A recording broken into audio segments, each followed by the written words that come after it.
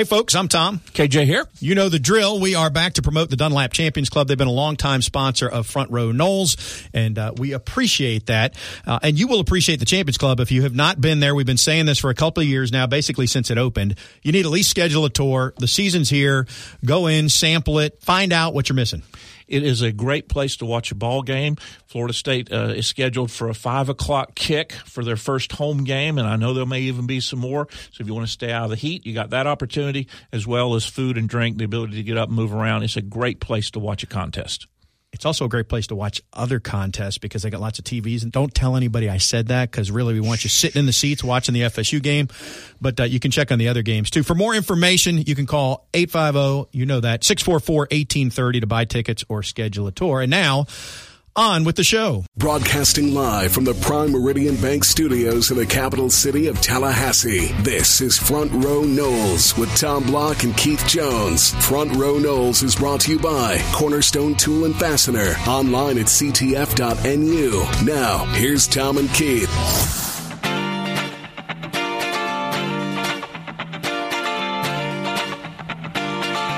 Good day, everybody. Tom and KJ with you. It is game week. Game week. Finally. Finally. And what does that mean? I'm still not in shape. Hurricane in the box, yeah, right? Exactly. That's what it means. Labor Day, hurricane. There we go. Those two go together. So Keith and I are not weather prognosticators. No. And we also are recording this show. Correct. So we are not going to speculate on that, except to say that, as we are all aware, there's a storm out there, and they'll have to assess and make a decision. The last I looked, it looked like it was slowing down in terms of when it would approach the eastern coast of the U.S., which means that it's going to pick up intensity and all that. But there is a window to play the game. That's my unprofessional, non-meteorological opinion. We're going to do the game until told otherwise. Right. So that said, we have a quarterback. We do. Surprised? No. Let me ask you this, and I hate to go right here, but I'm going to do it anyway, because this is the day and age we're in. You're not named the starting quarterback nowadays. What do? Transfer. Enter your name in the transfer portal, right? Yep. So when you're sitting down and you're Willie Taggart and you're Kendall Briles and you're all the coaches and you're having this discussion, does that factor? Did it come up? Does it factor? I mean, because what I want to say is you look at it and you truly assess and you say, he's our guy. But if you do all that and when you get to he's our guy, it's not Blackman, who has eligibility 2 more years after this year, do you then say, maybe we need to reassess? And I'm not suggesting that it went down like that. I'm just saying, unfortunately, we're in this era of college football where now, if you're not a starting quarterback, you might walk out the door. You and I had lunch earlier this week, and we were talking with Jerry Coots, who will join us a little later in this show. And after you left, you went back, he and I were talking, and the late great coach, he's not dead, don't misunderstand, George Henshaw, but the late coach at Florida State, George Henshaw, told Jerry. How about the former FSU coach, George? Let's just drop the word late out of that conversation. George, hope you're doing well. Thank you, George. Jerry told me that George had told him, not researched, so this is just anecdotal, but of the 130 schools that we call Division I in today's environment, 31 of them were starting a quarterback that had been through the portal. Right. For this year. At 25%. Exactly. The bigger question, so there's that specifically, but it begs the question of intangibles, which did come up. So you can chart every stat and every throw, but just as if you're a boss or a manager, there's other dynamics that come into play. He may be the fastest and the strongest, but if none of the team likes him, which is not the case with Blackman. Or with Hornibrook. Right, to be fair. You may not get the results you want. So, but you see, I would love to be a fly on the wall when they have those conversations to see what other things factor in. And I had not really thought of it that way, but now that you have mentioned it, I'll take it one step further. What about the conversations last year when the coaching staff knew or should have known that there was a group that liked DeAndre and there was another group that liked James? And what were those conversations like when they made the decision to go with Francois? A very similar dynamic. Right. I think, hindsight is always 20/20, as we say. And as I recall last August, first of all, backpedaling to when Taggart first came in, Francois had some off-field issues, so everybody kind of assumed it would be Blackman. And had not played because he was rehabbing the injury. Then we got to the ACC media days, and Taggart went out of his way to build up Francois and say he's back in the good graces, it's a quarterback battle. And then everybody shifted and said, oh. And then we went through August, and I remember several reports that were, and this is based on 10 minutes of practice, Francois, he looked a little better than Blackman today from various media. So when the announcement was made, I don't feel like there was a huge push that it should have been Blackman. And to me, and this may be more fans, it felt like people were okay with Francois until the Miami game happened. And then there became this question after Blackman played against NC State and played well, but he was redshirting. What are we doing? But at this time last year, I feel like people were okay with Francois. Anyway, that's last year. We don't need to talk about last year. I'm excited for James Blackman. Unlike how we began this show and talked about guys who walk out the door, he didn't walk out the door last year when he didn't get that job, and that's a tribute to him. And what I'm also excited about is with the backups now, including the transfer from Louisville, who is now eligible. Whereas 2-3 months ago we were sweating because we only had one scholarship quarterback. You now not only do you have 3, but you've got 2 more, and the other 2 that are more than serviceable. I mean, I'm told that the competition was statistically right there, that Hornibrook was right there, and that Jordan was a little bit behind only because he had been nicked up and hadn't gotten as many reps. But he now has 4 years of eligibility. I'm telling you, this kid will end up playing some significant time when he gets a little Well, that'd older. be a good problem because there's a commit, a signee, and Jeff Sims, who people are excited about coming in next year. You potentially would have Blackman coming back for what would be a 3rd year as a starter, if you think about it, if things go well this year. So anyway, that's the situation. I did think, going back to last week's show, Keith, we didn't have much of a platform for David Coburn, but I thought of one other thing that we've discussed. And that is the need to have 2 bye weeks built into every college football season. So this year, the calendar falls correctly, and there are 2 bye weeks. In many other years, roughly 5 out of 7, I don't know, you calendar experts could tell me how much it changes. It has to do with how many Saturdays between the first one in September and the last one in November or something. Anyway, the way to change that is to allow games to be played on week 0, like we saw last week. And I will tell you that game being played and that game being competitive, and of course we're talking about Miami and Florida, probably is a good thing pushing towards that platform in coming into reality. No question, because that game had terrific ratings, and so the TV powers that be will push for that, and it will happen. I would simply suggest you can play the FSU Louisiana Monroe games in week 0 and shake some rust off, and then still leave Labor Day weekend as the big weekend. But what I was going to go back to is the argument against is people will say, well, then practice has to start in July. No, it doesn't. You just set a rule on how many preseason practices you get, and everybody gets the same amount. And I realize it may look sloppier because you had 20 practices instead of 25, but you don't have to bring the kids in on July 20th. You can affect that. You can affect that. So that's all I'll say. But anyway, we'll get that memo to David Coburn, too, so he can laugh at that one like he did our other suggestions last week. And charge him what we charge for the other ideas as well. Exactly. Yes, the check for nothing is in the mail, right? Or the invoice for nothing. Anyway, Sunday at Madison Social, $10. I think I have that wrong. I think it's $20 for all-you-can-eat wings and a beer from 4 to 10. So, Keith, if you showed up at Madison Social at 4:01 on Sunday and handed over a $20 bill, and then sat there for 5 hours and 59 minutes, I would venture to say, I'm just going out on a limb, you could probably get $20 worth of wings in that 5 hour and 59 minutes. Oh, I think that's a no-brainer. Yeah. All right. And then I think afterwards, my wife is out of town this weekend with the kids. You want to just make this happen and we'll see? Well, we can tentatively pencil it in because my only fear is once we do that, then the next time we walk in, no buffet for you. Yeah, well, that could happen too. A la carte only. Yeah. Next time I promote it, if the all-you-can-eat wing special is only for 2 hours instead of 6, you'll know what happened. All right. Keith mentioned Jerry Kutz coming up. We're going to talk about the Osceola. For those of you that are longtime FSU folks, Jerry Kutz owned the Osceola back in the day. Early 80s. Well, just like fashion comes back in style, Jerry Kutz is now back in style and owns the Osceola again. We'll figure out why exactly and expound upon that conversation. We continue. Stay with us.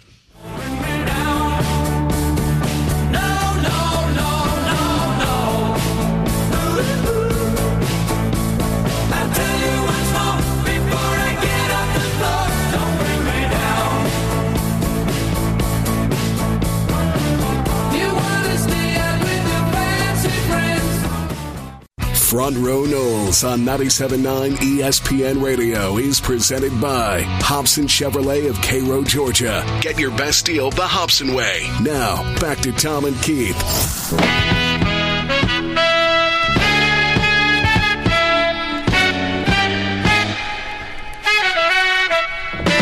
Welcome back to Front Row Knowles. Tom and KJ with you. And, you know, we've got the moniker Front Row Knowles, but I think if you want to talk a Front Row Knoll, our next guest would fit the bill.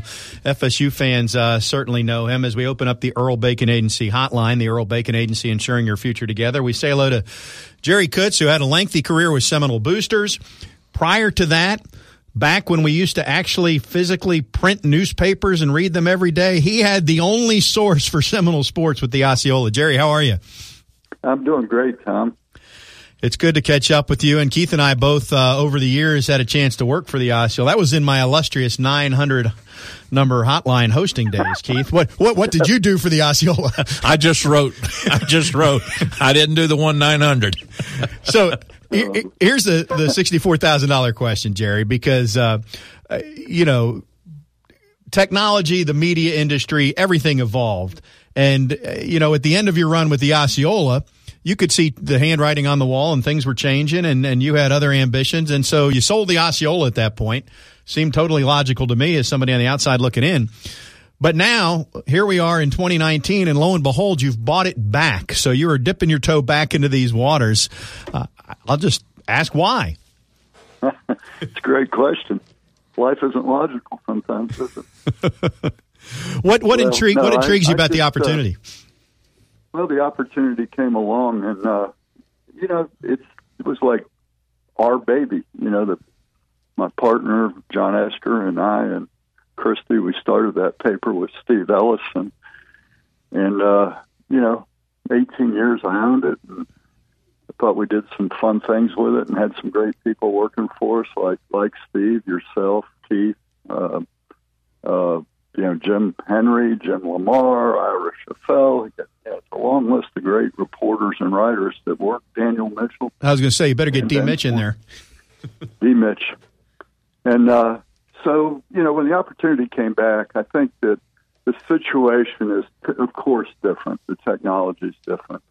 But, you know, at the time I started Osceola, I started it because I was a Florida State fan living in Orlando, and we did not get any coverage down there. I mean, I was telling Keith this, that when his team beat Nebraska in 80, Florida, University of Florida, lost to somebody. And it dominated the coverage of the Orlando Sentinel. And all Florida State got was an AP story below the fold. And it pissed me off. And so I said, I'm going to start a newspaper. And at that time, the dailies just didn't cover the Knolls. And what's so strange today is we're back in that situation again. If you live in Miami, Tampa, West Palm Beach, there's areas of the state that just don't get the coverage. So I think there's some aspects that are similar. The difference is you've got the internet now with some people doing a good job. I mean, you got War Chant, you got Tomahawk Nation, 247. There's a lot of people out there doing, you know, they have a voice. And I think I have a voice, and I think the staff, Bob Ferrani and Patrick Burnham, share the voice that we have. And, you know, I think we just want to be heard. How would you characterize that voice? How would you tell someone what the Osceola says, Jerry? Well, you know, Tom, I think in the beginning, Steve Ellis brought this legacy of reporting that, you know, you don't print rumors or you report. So when you hear something, go report on it. Go to the source, you know? And I think that over the course of time, I think we've lost a little bit of that in the news media. And so I don't need to be first. I just want to source everything that we do and be sure that the people that my readers are hearing it from are experts on the subject. And I think that would be the voice that you can count on us. What we're printing is as good as we can report it. To that end, printing, doesn't I? Old school still. To that end, well, that's all right if that never leaves you, Jerry. I mean, you've got the principles on the front end. So if you, I referred to putting this show on tape. You know, that hasn't existed for a while either. You have the connections because you've covered Florida State. You worked at Seminole Boosters as an executive for a number of years. And one of the things you're doing, you talk about being subject matter experts, is a podcast series. And I know you spent some time with Coach Bowden. You've got, I think, an extensive one up there regarding Briles and what his offense looks like. What are you hoping to accomplish with those? And I guess those are on the Osceola website. Yeah, so that's it's a different voice. I think a lot of people do podcasts, and you know they're interesting, and you get a couple of colorful characters on there, and they're talking about Florida State sports or politics or whatever, and it's entertaining to listen to. I think with all the sources that I have access to, that we can produce something a little bit different where our listeners get to actually hear the voice of David Coburn or of Andy Miller, which you don't hear very often, or of, in the case of the Briles podcast you mentioned, you know, we interviewed Wally Burnham, who was defensive coordinator at Iowa State, and had to try to defend against the Briles offense 4 times. And so we got Wally on the horn, and we got Kenny Pope, who was a running back coach with Briles and had worked with Wally before, and got them to really break it down for us. I mean, what is this offense? We keep hearing about it. But how is it challenging for a defense to defend? What are the things they do that strain you as a coordinator? And you know, it's interesting. I think not only the content, like in the print business, you read the person's words, but on a podcast, you can hear the emotion in their voice. And when you listen to Wally talk about it, you know, you can feel his stress when he's talking about how challenging it is to stop that offense. And so that excites me that we can get those kind of people on the phone and be able, or in person, and be able to, deliver something to our reader, our listener, that's different than everybody else is doing.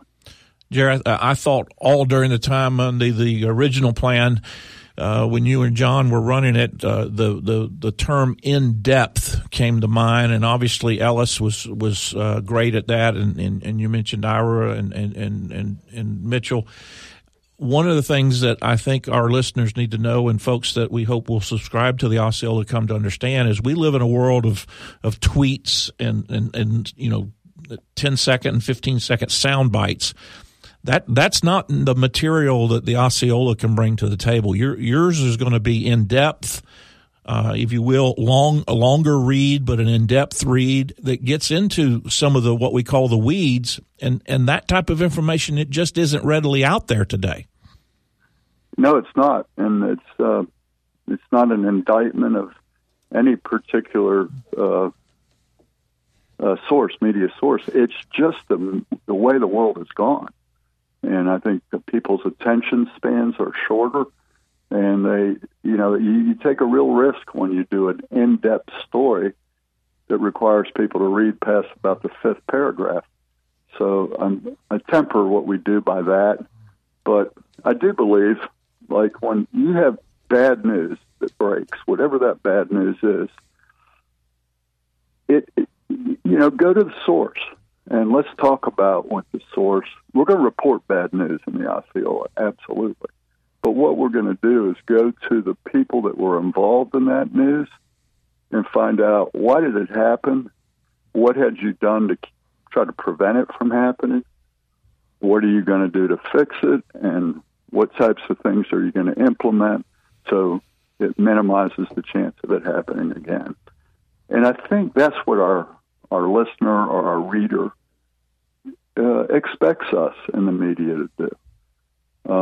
And so I feel like you can take, I think when we had the Osceola back before, and we had the Foot Locker incidences and some NCAA problems and some really bad news, what we did was we expanded the size of the paper.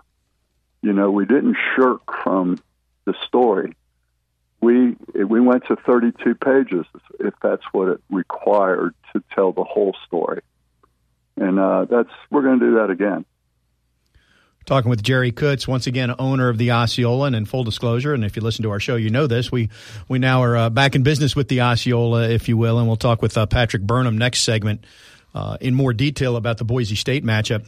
Jerry, I do want to get this perspective, though, and Keith and I have both been around here a while, and, you know, we tend to overstate things in the moment. But there's been so much buildup to this Boise State game, just in terms of needing to get off to a good start, because we haven't had one of those in a few years, and to get more buy-in for Coach Taggart, given the way last year went. So can you give us a comparison point to what the talk leading up to this game reminds you of, as somebody who goes back to when Bobby first got here, or when Bobby was starting the dynasty, or whatever game it may be from over the last 4 decades or so? Hadn't thought of that. Let me think about it a minute. We are of the opinion it is uber important.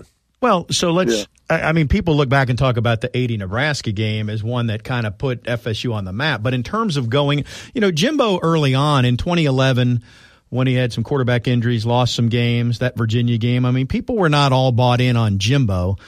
And even 2012 didn't really get people completely bought in on Jimbo. It really came with Jameis in 2013. So I don't know if there was one singular game when people thought, okay. Yeah, in that game, like, I can remember, you know, I mean, I don't know if you can edit this out or not, but, you know, the Pittsburgh game was the breakout game for Jameis. But it kind of snuck up on us, you know? It was like, I remember going to that game and I knew it was a big game. But then when you saw Jameis come down the field on that first drive, you're like, oh, man. I said to my wife, the game has just changed, you know? But I didn't remember thinking of that going into that game. Yeah, it didn't have the hype associated with the Boise State game, but the after effect was very, very important. Yeah, so to answer that question, I can't think of a game that had this much hype to it. In terms of the preseason opener, I think back to, you remember 88 when we opened with Miami and we had unfinished business. 87 we nearly beat them here, and they went on to win the national championship. And we went down there in 88. And it was a super hype game, and we got trounced. We got beaten 31-0. 31-zip. Yeah, but we did get a rap video out of it. That game had a lot of hype, and the outcome was horrible. But no, I can't think of a game going in that had as much hype as this one does. And it's a great question.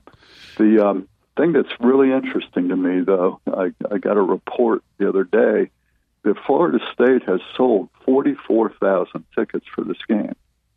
BYU has only sold, I think, 1,600. And the city has sold... Not BYU, but Boise. I mean, Boise.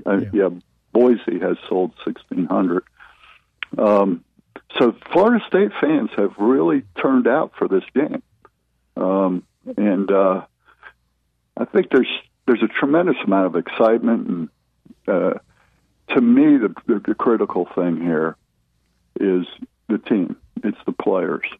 And I believe if they go out and have success, the buy-in to what Taggart and Briles and the coaches are selling them, you know, the players, they'll buy in even more than they have already with success.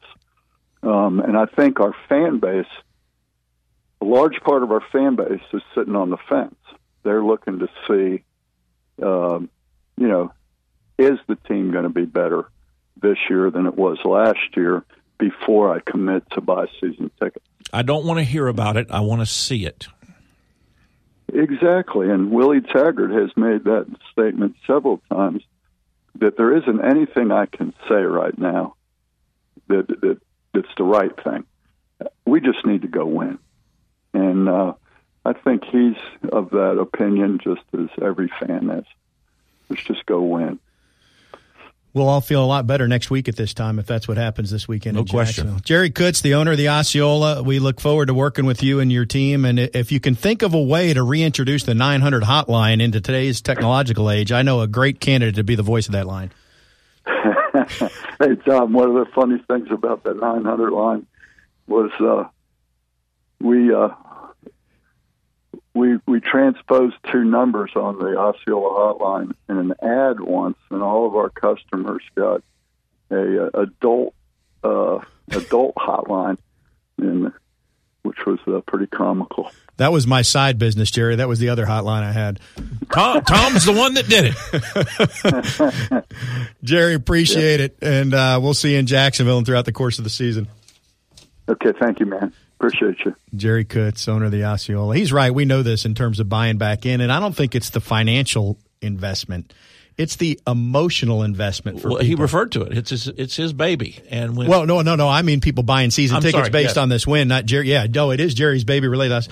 Similar, though, compared to football, it's not a question of do I have the dollars for the tickets. It's do I emotionally want to invest and get built up and get hyped, or do I want to see the product first? And I think that's where we are. So hopefully we get a good something good to see on Saturday and throughout the season. All right, we'll talk more nuts and bolts about Boise. We'll get deeper into the weeds with Patrick Burnham from the Osceola when we come back on Front Row Noles. Stay with us.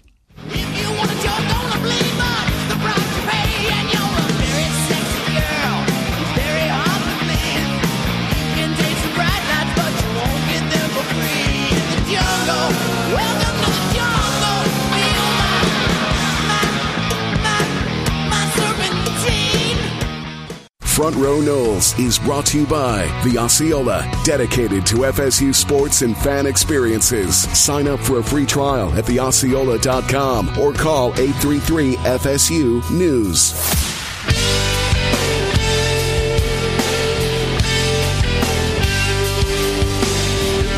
We are back on Front Row Noles. You just heard the number there. We're going to go back into some football talk, but you can get more information on the Osceola online at theosceola.com. Appreciate Jerry Kutz coming on. He's not going to be a regular, but when we need perspective, he's a walking historian on Florida State football. Been around a long time. We will get to our Osceola Insider segment right now, though, as we return to the Earl Bacon Agency hotline, the Earl Bacon Agency, ensuring your future together.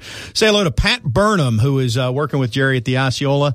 I've known Pat for a number of years. He's been in the recruiting business. He's been in the player development business on college football staffs. He's now with the Osceola. He's also Wally Burnham's son, and his brother is coaching for UCF, I guess, right now. So football's in the blood. We're not going to let you talk about UCF on this show, but Pat, how are you?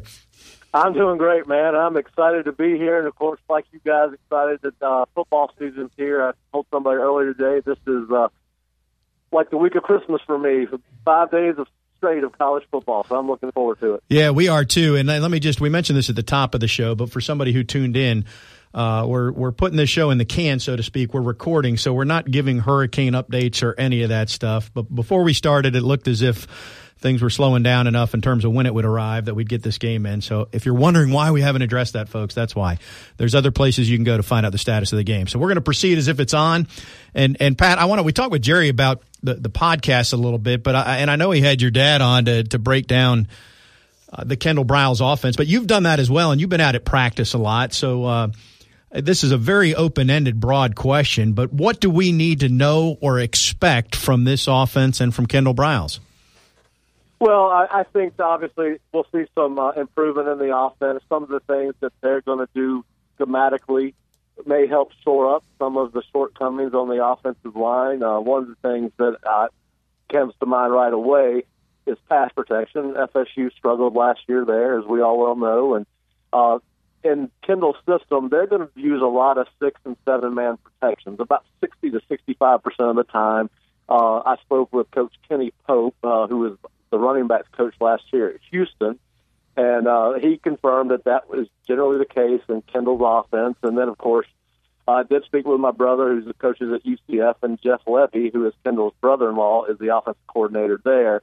And I went back and watched some tape on them, and that is definitely the case. The great thing about that offense is FSU is loaded at some of the skill positions. It's got 3 really talented running backs. It's got some receivers that can stretch the defense vertically, and obviously that should help the running game. So I think you're going to see improvement overall. Pat, I think that's one of the things that maybe the hardcore FSU person has started hearing, but maybe the ones on the fence, so to speak, or haven't paid a lot of attention, don't understand that while this is up-tempo and they go fast, Browse's offenses have been amongst the top 10 in the country in rushing everywhere he's been as well.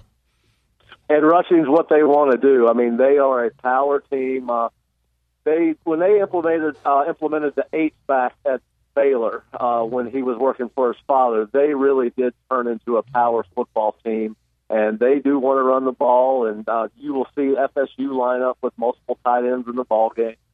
You may even see them some in 3 tight end sets, but you will definitely see Trey McKitty and Cameron McDonald line up at the same time, and those guys will be lead blockers. They'll pull, and it'll be a power running game that FSU fans will see. How much will RPOs factor into this offense, and how proficient is Blackman at running them? Because that was certainly something we talked about a lot with Francois last year in terms of inability to really, run it well or master it. Well, there will certainly be plenty of RPO in Kendall's offense. There's no doubt about that. I think for it to be most effective, James Blackman will have to at least be a credible running threat. It's not what he likes to do or wants to do necessarily. But they're going to run some quarterback power and some quarterback counter, and if they could keep defenses honest with James running the ball, it will open up opportunities for obviously the other running backs, Cam Akers and Kalen LeBourne, and obviously open up the passing game as well. So I think that you will see RPOs will definitely be a part of it, and if they can make James keep defenses honest on the zone reads and all those things, it will certainly help benefit the offense long term. Pat, we've talked a lot about our offense. Let's talk a little bit about Boise. And offensively, this is a Boise team that they've lost some personnel. Their quarterback is gone. He was a 4-year starter. I think he's with the Broncos now. His last name was Rippon.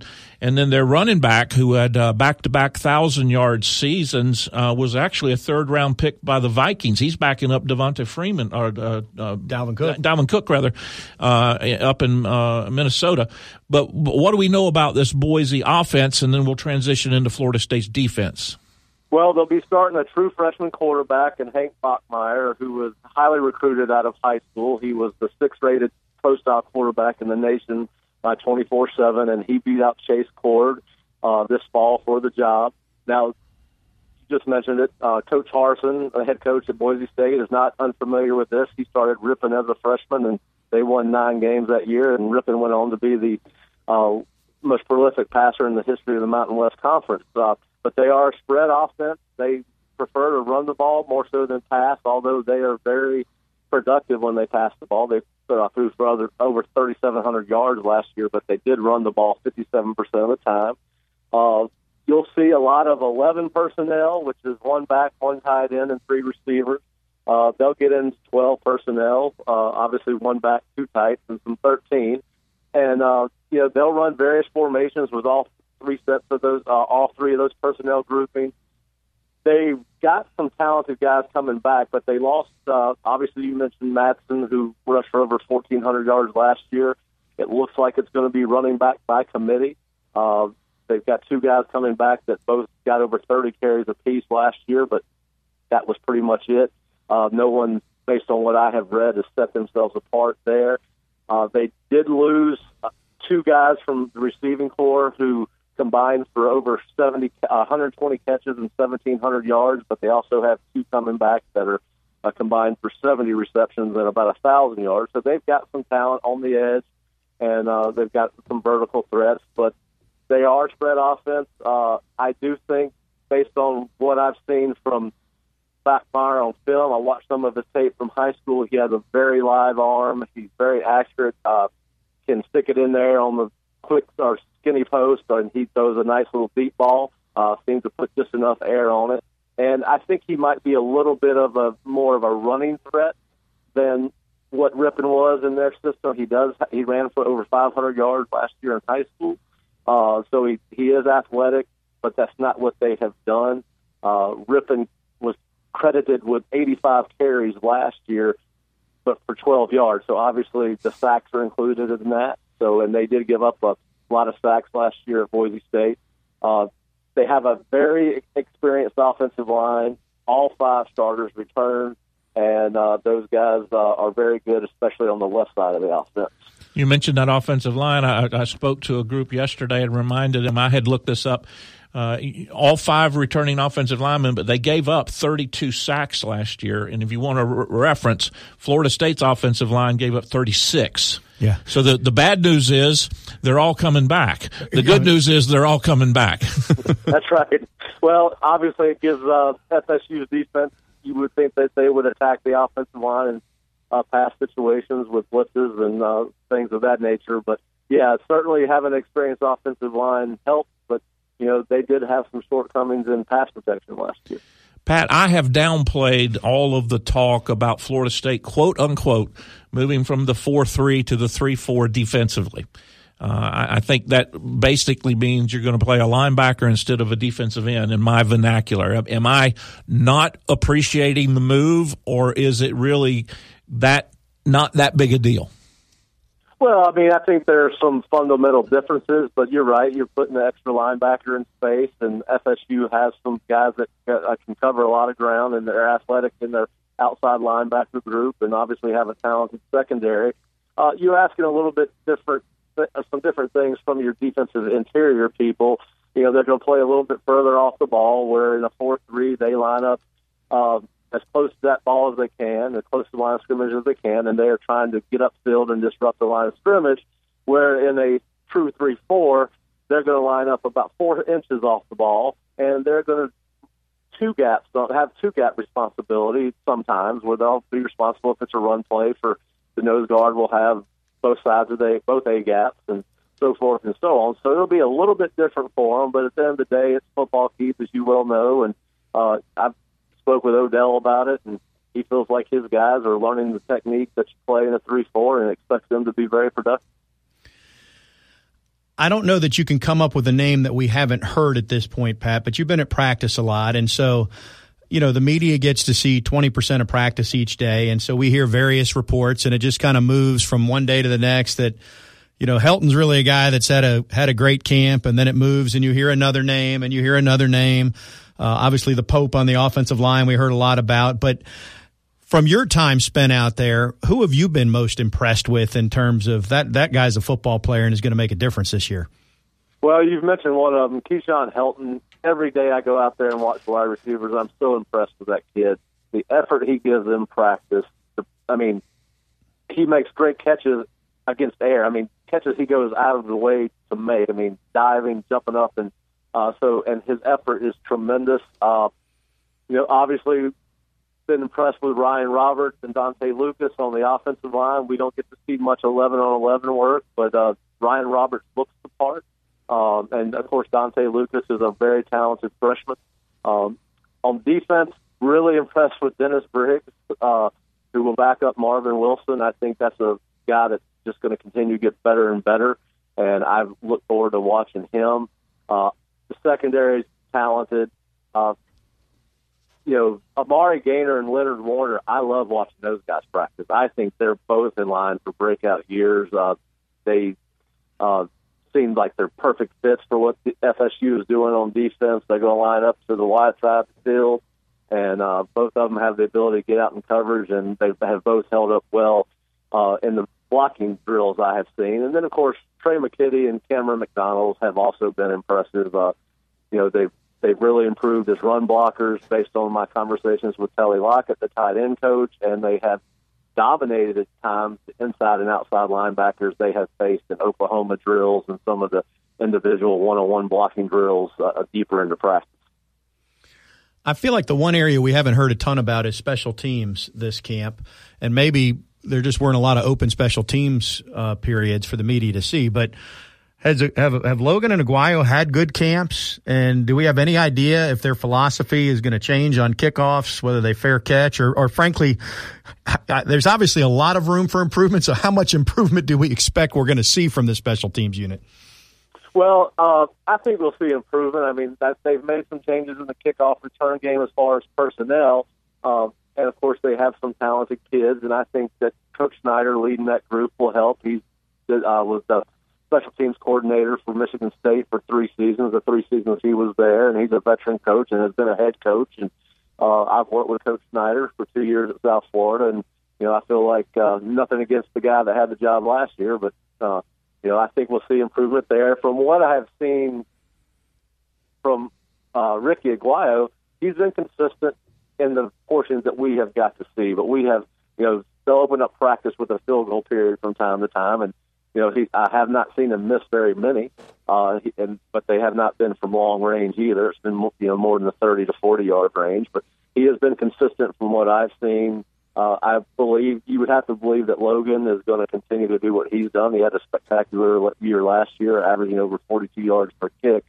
But, they've got some talented young kids that came in with this class that I think will help benefit special teams and gain some valuable experience to get them ready to go when they actually line up on offense or defense. I almost feel sad for Logan. There's 2 records that you never want to have. In baseball, you don't want to have the record where you struck out the most. And in football, I'm sorry, you don't want to be the punter that punted for the most yards in a season. That's correct, and I'm sure Logan needed the offseason as much as anybody last year. Pat, that is great insight. We appreciate it. Look forward to conversing with you more as our partnership grows. But enjoy the game this weekend, and we'll enjoy your coverage at the Osceola. Thanks, guys. Look forward to visiting with you again. Thanks, all right, Pat Burnham, Wally Burnham's son, and he knows what he's talking about there. You can read more about what he has to say at theosceola.com. You can subscribe for $6.95 a month or $74.95 annually. Your point about the punting and the strikeouts, the upside there is, at least if you're striking out a lot, the way the game has turned in baseball, don't worry, that record will be broken again tomorrow, so somebody else will set a new low. Possibly. All right, speaking of setting new lows, we've got one more segment to go. There you go. Let's do it right after this on Front Row Knowles.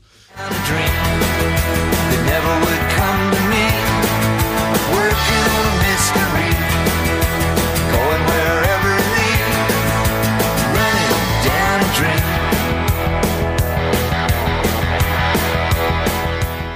Front Row Knowles on 97.9 ESPN Radio is presented by Hobson Chevrolet of Cairo, Georgia. Get your best deal the Hobson way. Now, back to Tom and Keith.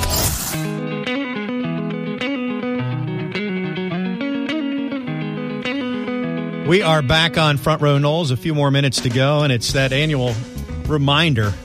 Big news.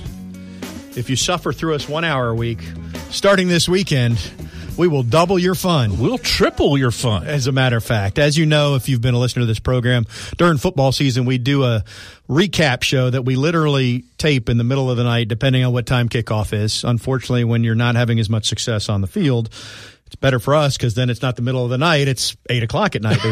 Because those early kickoffs. Because those early kicks, we get done early. But anyway, the point is, it's before we've watched any tape. It really is a reaction to the game. Keith watches from the booth. I'm on the field. It's great to be on the field, don't get me wrong, folks, but it's the worst angle you can possibly have compared to what you're watching on the TV or even from the stands if you have good seats. But anyway, we go through, we break down the game, and it airs, it's our Front Row Knowles First Look edition, which airs every Sunday morning at 8 a.m., right here, and then it will feed into your podcast feed as well, so you need to be subscribed there on iTunes, but then it re-airs Monday nights at 6, to your point about tripling your fun. So just make a note. Know that, again, if once a week is not enough, don't worry. We'll give you a dose here to help on Sunday and Monday, and we look forward. And truthfully, Keith, so it's really 2 things. In the case of a win, it's a little chance for us to bask in the glow, and in the case of a loss, it's basically therapy for you and I as we talk about, and we work through the hour, and then we turn the page and move on. It's more therapy last year than anything. Yes, hopefully we can go to basking in the glow instead of being therapeutic, right? So anyway, that's Sunday mornings at 8 is when that airs. A couple of other things here that happened this week. Certainly condolences to Ron Dugans on the passing of his mother, and I know he's back with the team now. Anybody who has experienced that, and we all ultimately will in terms of a close family member, you know what that's like, and certainly condolences there. And then the opposite side of the coin, really great story, and you see these videos pop up from time to time about somebody being surprised that they got a scholarship. The interesting story here is it's usually not a guy who originally was on scholarship and then quit the team and tried to figure out what he wanted to do and had to earn his way back as a walk-on. And I'm talking about Tony Boselli, and it just Anthony Boselli. It didn't look like he knew that was coming. It's refreshing when they do that, and I love the fact that coaches now appreciate that the rest of the team likes to hear about this.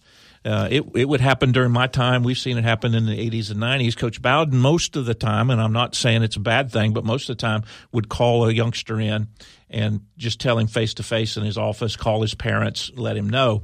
Now, because of the video and social media, it's really cool when they do surprise the recipient with that. And obviously you need to go to Seminoles.com and take a look at that where they've got it posted.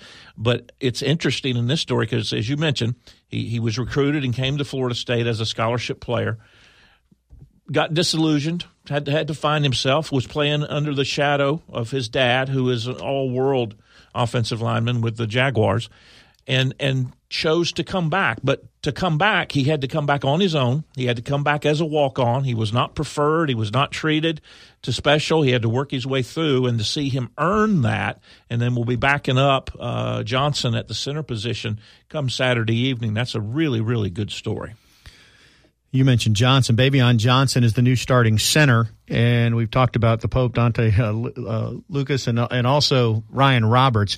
I spoke to him at Media Day. He's an impressive kid. Has an engineering degree from his prior school, working on his master's right now.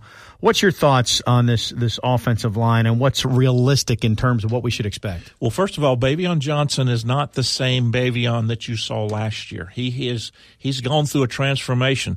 His body has changed. His attitude has changed. He's gotten extremely strong in the weight room. So any of the negatives that you had associated with him, pay attention to them, know that they're there, but I don't think you're going to see them. He has really risen to the opportunity and as the starting center. And then on the right guard, you mentioned the freshman. Tommy, it's been a decade, maybe 12 years since a true freshman has started on the offensive line. I think Rodney Hudson was the answer. So, and, of course, he's still in the league. He was a pretty good one. And then the grad transfer coming in. So you got a true freshman. So what is he, 17, 18 years old? And then you got the old grizzled veteran who's the grad transfer. He's 22 or 23. I'd love to have those two mic'd up and listen to their conversations during the game. So there's the right-hand side. You got returning players on the left-hand side. Back to your question. This offensive line will be improved. That's not a big leap of faith on my part. They were not good last year, but they'll be improved for two reasons. Number one, what's asked of them is different under the Briles offense than even what was asked of them under the offense last year, and it can protect them. And Pat talked about they'll leave a back end, they'll leave a tight end in. It's not always 5 blocking 4, it's 6 and sometimes 7 in protection.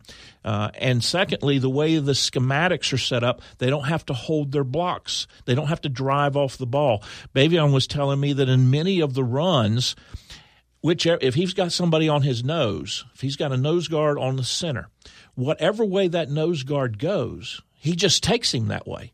And it's up to the running back to find that different crease. So someone's trying to move to the right and you're trying to move them to the left. You don't have to be the strong man to do that. If they're moving to the right, just take them on out to the right and let the back cut in behind you. So schematically and what's being asked of them is different. I think they'll be fine. I don't think they'll be all world beaters. I don't think they'll be great, but they'll be good, and I think they'll finally have some success, and we'll quit talking about them, A, for pre-snap penalties, and B, because of the Olay blocks. I do find it interesting, and this might be the nature of fans in general, but specifically FSU fans, given what the 90s was and just the past, the riverboat gambler, you came up in a passing era. Briles is about running the football. And I feel like that's been dismissed this whole preseason. We talk about receivers. There's been a little bit of talk about Kalen LeBourne, not so much about Cam Akers, other than he's been a good soldier and he's in good shape. But, last year was so abysmal that it's almost as if people have just, there's no way we're going to be able to run the ball. So it's just about the passing game. But he wants to run the football. You heard it said, and the game in Jacksonville on Saturday really pits two teams that want to run the ball. You heard Pat talk about that Boise ran the ball 57% of the time last year. Here's another stat. I've mentioned it previously for those that for forgotten, but Boise has had 10 consecutive years of a 1,000-yard rusher. Okay? 10 consecutive years. Briles' offense, while they've put up masterful numbers and they've thrown the ball around, last 3 stops, he's been in the top 10 in the country in rushing in terms of total yardage. So what Pat's telling us is exactly that. They're going to run first and then work off of that. And I don't know if you've ever picked up on this, but it's a run-pass option. It's not a pass-run option. That would be a PRO. And that would be the NFL. I'm excited to see it. We've talked about this, my interactions with Briles, that there haven't been many, but he commands the mic when he speaks, and you can tell he knows of what he speaks. He's quick with his answers, but they're thorough answers. They're insightful answers. It's not as if he's discarding the question per se. You can just tell that he wakes up, and when he's eating his cereal or whatever it is, or his shake, or he's on the treadmill, in his mind he's thinking about, how do I get that linebacker moved over here? Well, what if we schemed it up this way? That just seems to be the way he's wired. And my limited interaction with Clements is also, you don't have to be loud and you don't have to be vulgar to be tough. If you listen to him answer about 2 questions, he's not a guy you want to get in a fight with. I mean, he commands the respect because of his demeanor and the way he conducts himself. Obviously, we're off the charts. We're homers. Everybody's undefeated. Optimism is out the yin-yang. We're going to go over to Jacksonville and we'll win 100-0. Reality will set in, but you got to like where Florida State is positioned. We said the same thing last year and we're disappointed. We got to see. Not just here. We got to see, not just here. But it sure is better than if Willie was out there saying, practices were horrible and we got nobody, and please don't come because it's going to be embarrassing. Well, we get to see starting this weekend. And as we mentioned, we'll have our first look show Sunday morning at 8. It re-airs Monday at 6. And then we'll be back with our regular show Wednesdays at 6. And I think we're done. I think we are. He's Keith. I'm Tom. Tip your servers. Try the veal. Subscribe to the podcast. We'll talk to you next week.